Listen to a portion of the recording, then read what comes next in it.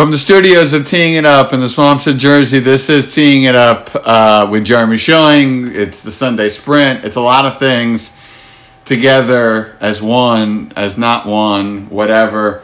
We haven't had Danny Flecka on to talk non-gambling stuff in a while, non-fantasy stuff in a while. Danny Flecka joins us. Good morning, Danny. How you doing, my man? I'm good. All right, let's roll through a couple things here. Number one, Le'Veon Bell claims that he's been tested for HGH a bunch and wants to stop being tested and claims he won't accept the test the next time it's given, which means he will have to sit out because that's the penalty if you skip a test. I don't understand these tests. I've never understood these tests. There's a running joke in the PGA Tour that if you shoot a low number, you're automatically going to be tested because that's the theme. The entire randomness concept goes out the window. What's your thoughts on randomness, what Le'Veon Bell is experiencing, and the drug program just in general? Yeah, I think we see it in every sport, though, too, right? In baseball, I saw an Instagram post, I think from Danny Green the other day, where he said he caught an alley-oop and was drug tested when he got back to the locker room at the end of the game. I think we see that anybody that might be performing maybe over their abilities or what their resume has said that they would do would go out there and eventually get tested or get that random test the next day. I think we saw. I remember hearing Pat McAfee say if he had a good game on Sunday punting the ball, then on Tuesday when he would go back to his locker, he had a request for a drug test. So I do think they don't have that randomness necessarily built into the way they go about doing things. And this is the first time I've heard a player say anything about an HGH blood test. I don't know if you've ever heard of anything before this, but this is the first time I've heard of that type of scenario happening. Yeah, I've known of the blood tests. I've known that this was something that they negotiated and got in. This is the first person I've heard that's complained about it. So, yeah, realistically, at the end of the day, these players get tested. I think they know when they're going to get tested. I think doing 5 blood tests is a little bit extreme. I think once you do one, the chances of that player getting hit for something that is on the banned substance list is probably really, really low. During the season is not when I think these players get knocked for their performance-enhancing drugs. At least in football, you do see it every once in a while. And I think a lot of that has to do with, over-the-counter stuff or pre-workout stuff, not necessarily steroids or anything along those lines. So it is surprising to see one player who, by the way, is having a pretty terrible year, yes, get protected 5 times in the span of 10 weeks. That was my dad's reaction. What is it doing for him if he's guilty? Even if he's guilty, he's having a horrible year. It's not helping. Yeah, so it's a little odd. I just think the NFL, at the end of the day, is one of those situations where they can't get anything right. Everything that they touch is getting screwed up. Anything that they do is being blown out of proportion.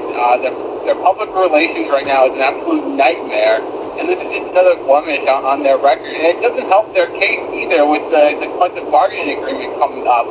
You're just adding more ammo to the players' union to show that, hey, you guys are nonsense. Nothing you do makes sense. You don't follow any protocols or policies.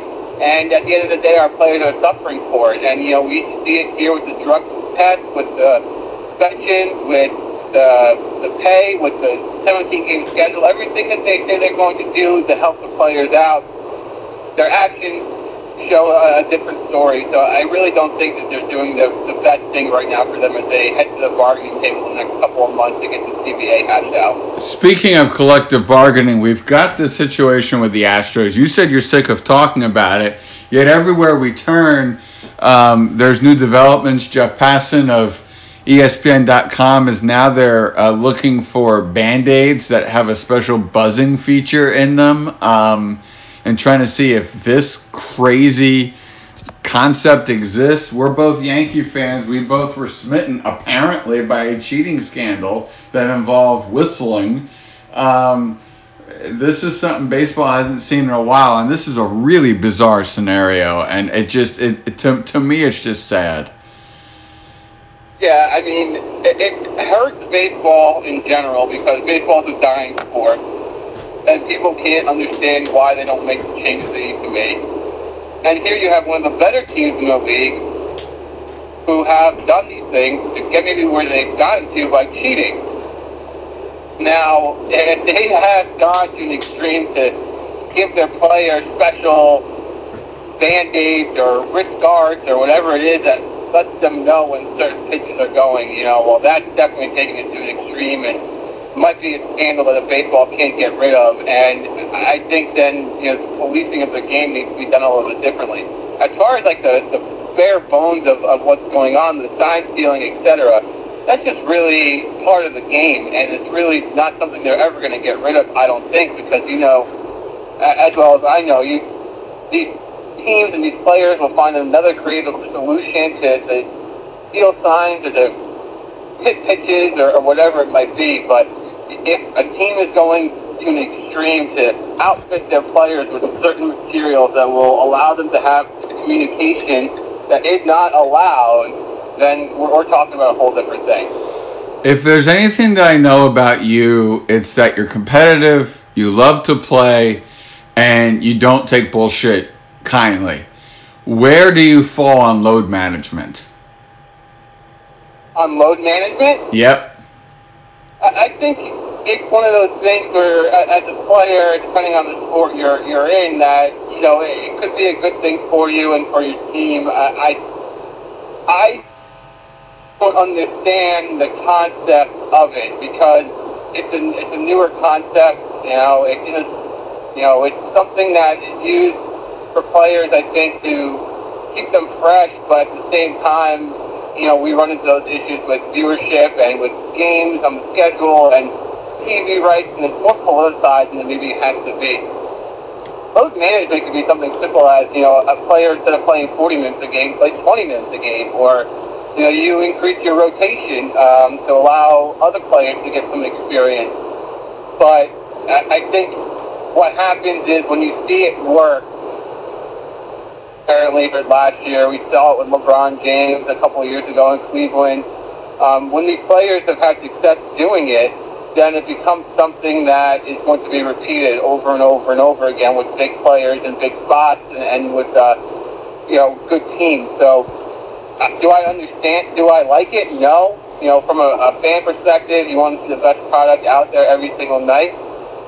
But when you have 82 games in a year, 162 games in a year, it becomes something that it has to be talked about because not every single game is going to be weighed as important as the next. So, if you're the Clippers, I know Kawhi got into a dust-up, and Doc got into a dust-up with ESPN or TNT, whoever it was, when they had a game coming up and he was going to be sitting, and they got mad.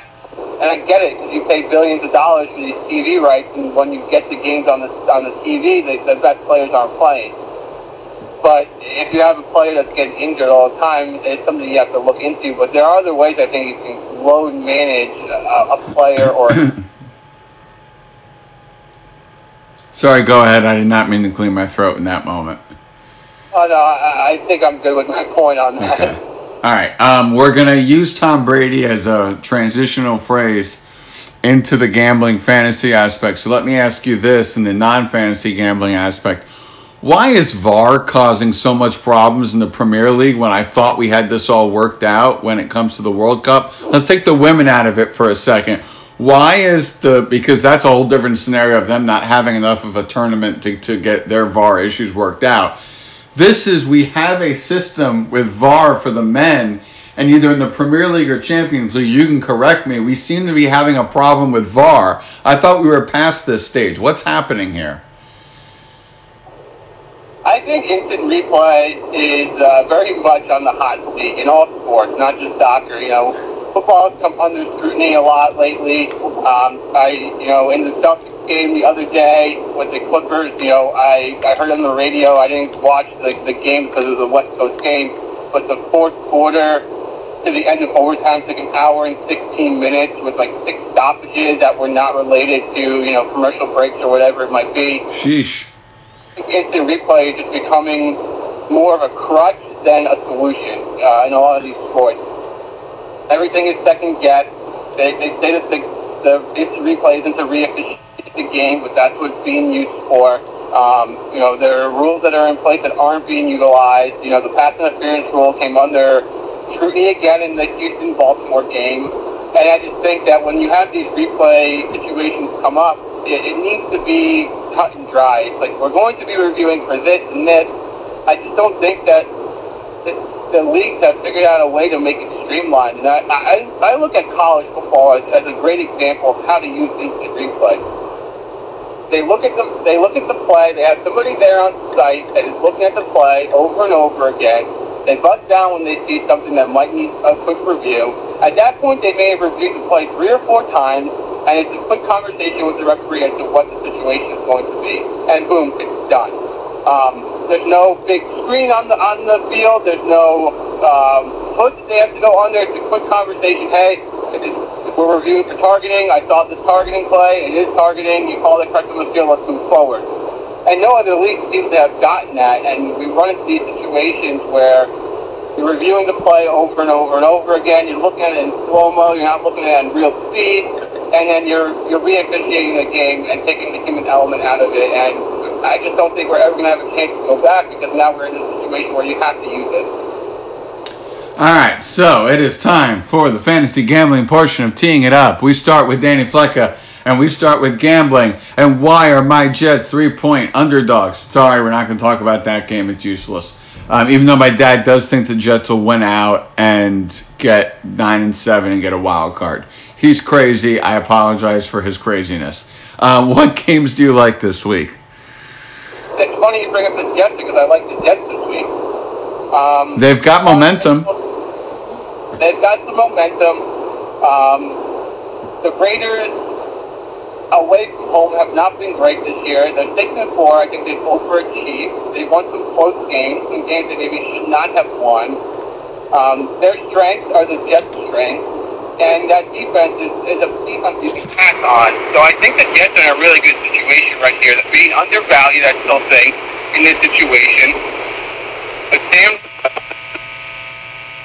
4 or 5 games now. The opening game, the Cowboy game. The past game, which we'll throw out the window here because that was just an absolute abomination of a game.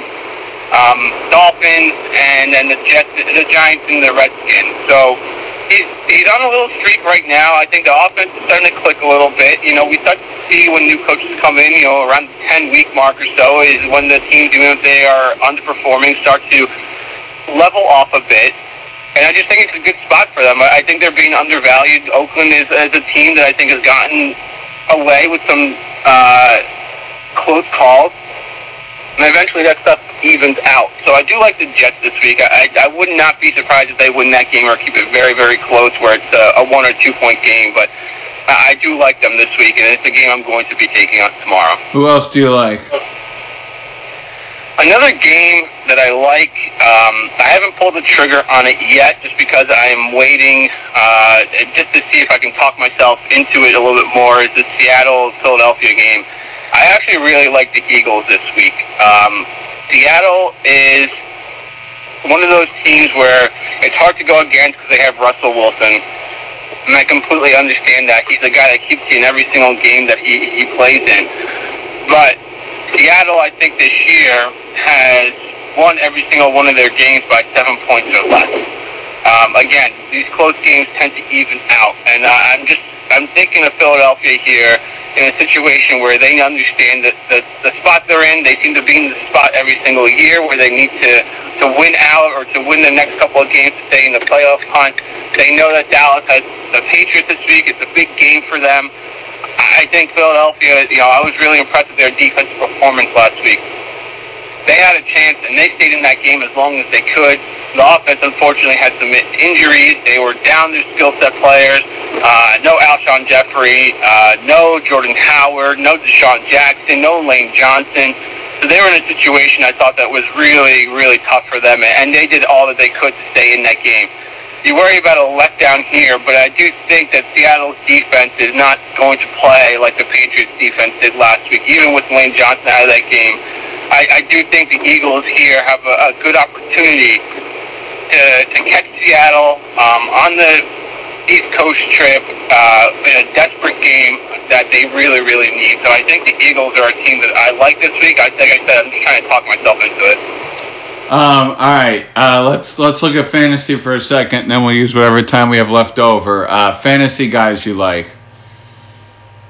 So we'll start at the quarterback position. I like not Derek Carr. I like Baker Mayfield this week. They're playing the Miami Dolphins team, a team we know is ravaged with injuries. If there's ever a week that this passing game is going to explode, it's this week.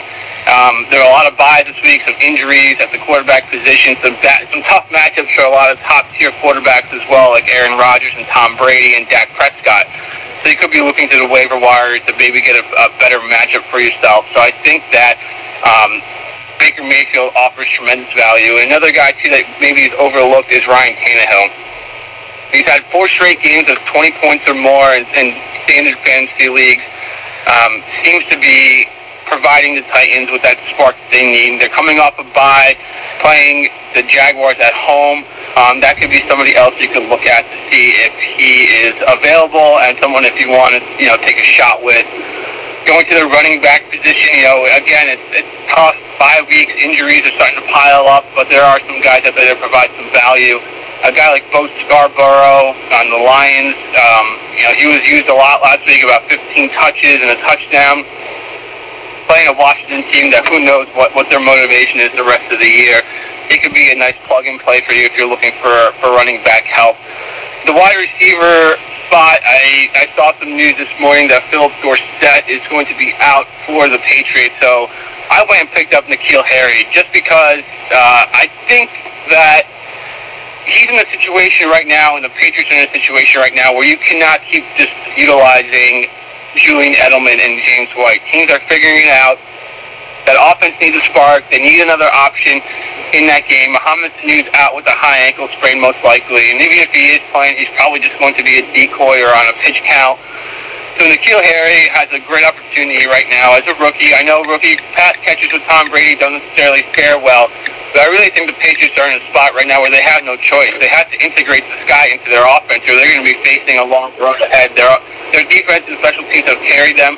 We hear every single week Tom Brady saying that he needs his offense to perform more efficient, and I think a lot of that's on him as well.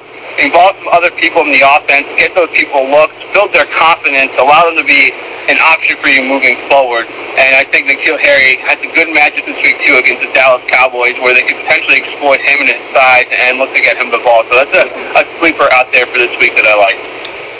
What do you make, living in Boston, of the Brady issues? So I think it's twofold. One, I think it's his unwillingness to potentially look at other people that could be part of that offense and part of their scheme.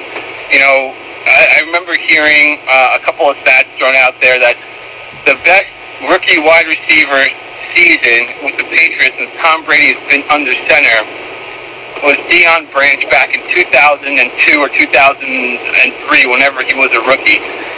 And that speaks volumes. One, because Brady was in his 3rd or 4th year. Perhaps he was still, I don't want to say naive, but more open to the opportunity to build somebody into his offense while he was growing as well.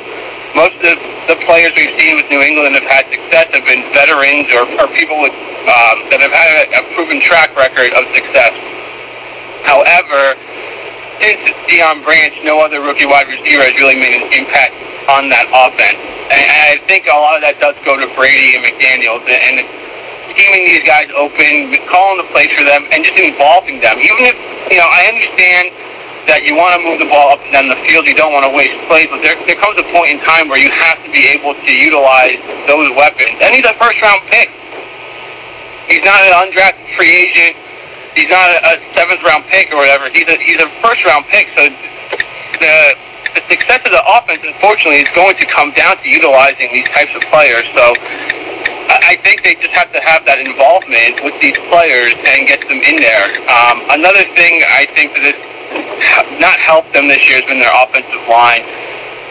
We've seen the Patriots run very specific schemes the last couple of years based off their personnel, and a lot of that has to do with a great offensive line and good tight ends, and they don't have that this year. And I think that's been something that's hurt them. They have are going to get Isaiah Wynn back. Does he solve all their problems? I don't think so. Their running game has been non-existent, and they've made a conscious effort to keep guys like James White and Rex Burkhead fresh because of their injury issues and their stature. But I think at this point you need to start utilizing everything you have available and using those players, because if you're not using those players, then you're not going to be able to get rolling as an offense. And the third thing is, I think it's just Sony Michel has been a colossal disappointment this year for them. Another first-round pick, he hasn't been able to get going. He's not, hitting the hole hard. He's not catching the ball out of the backfield. When he's in there, it's usually pretty obvious that they're going to run the ball with him. And if they are throwing to him, they're not giving him the space to get open or really looking his way. So he's been a non-factor this year. So I think if they can clean up at least the first two parts, they'll be fine. But I think until they get that going, we're going to see the Patriots be a little bit less efficient than we've noticed them in the past. All right, you are 59 seconds over where you are, so unless there's anything you want to say, we're done here. Yeah, today's an interesting day, I think, college football-wise, too. I mean, some big games. A lot of teams still in contention here. Big game at noon, Penn State, Ohio State, 18.5 points. Ohio State hasn't their margin of victory has been an average of 24 points or more.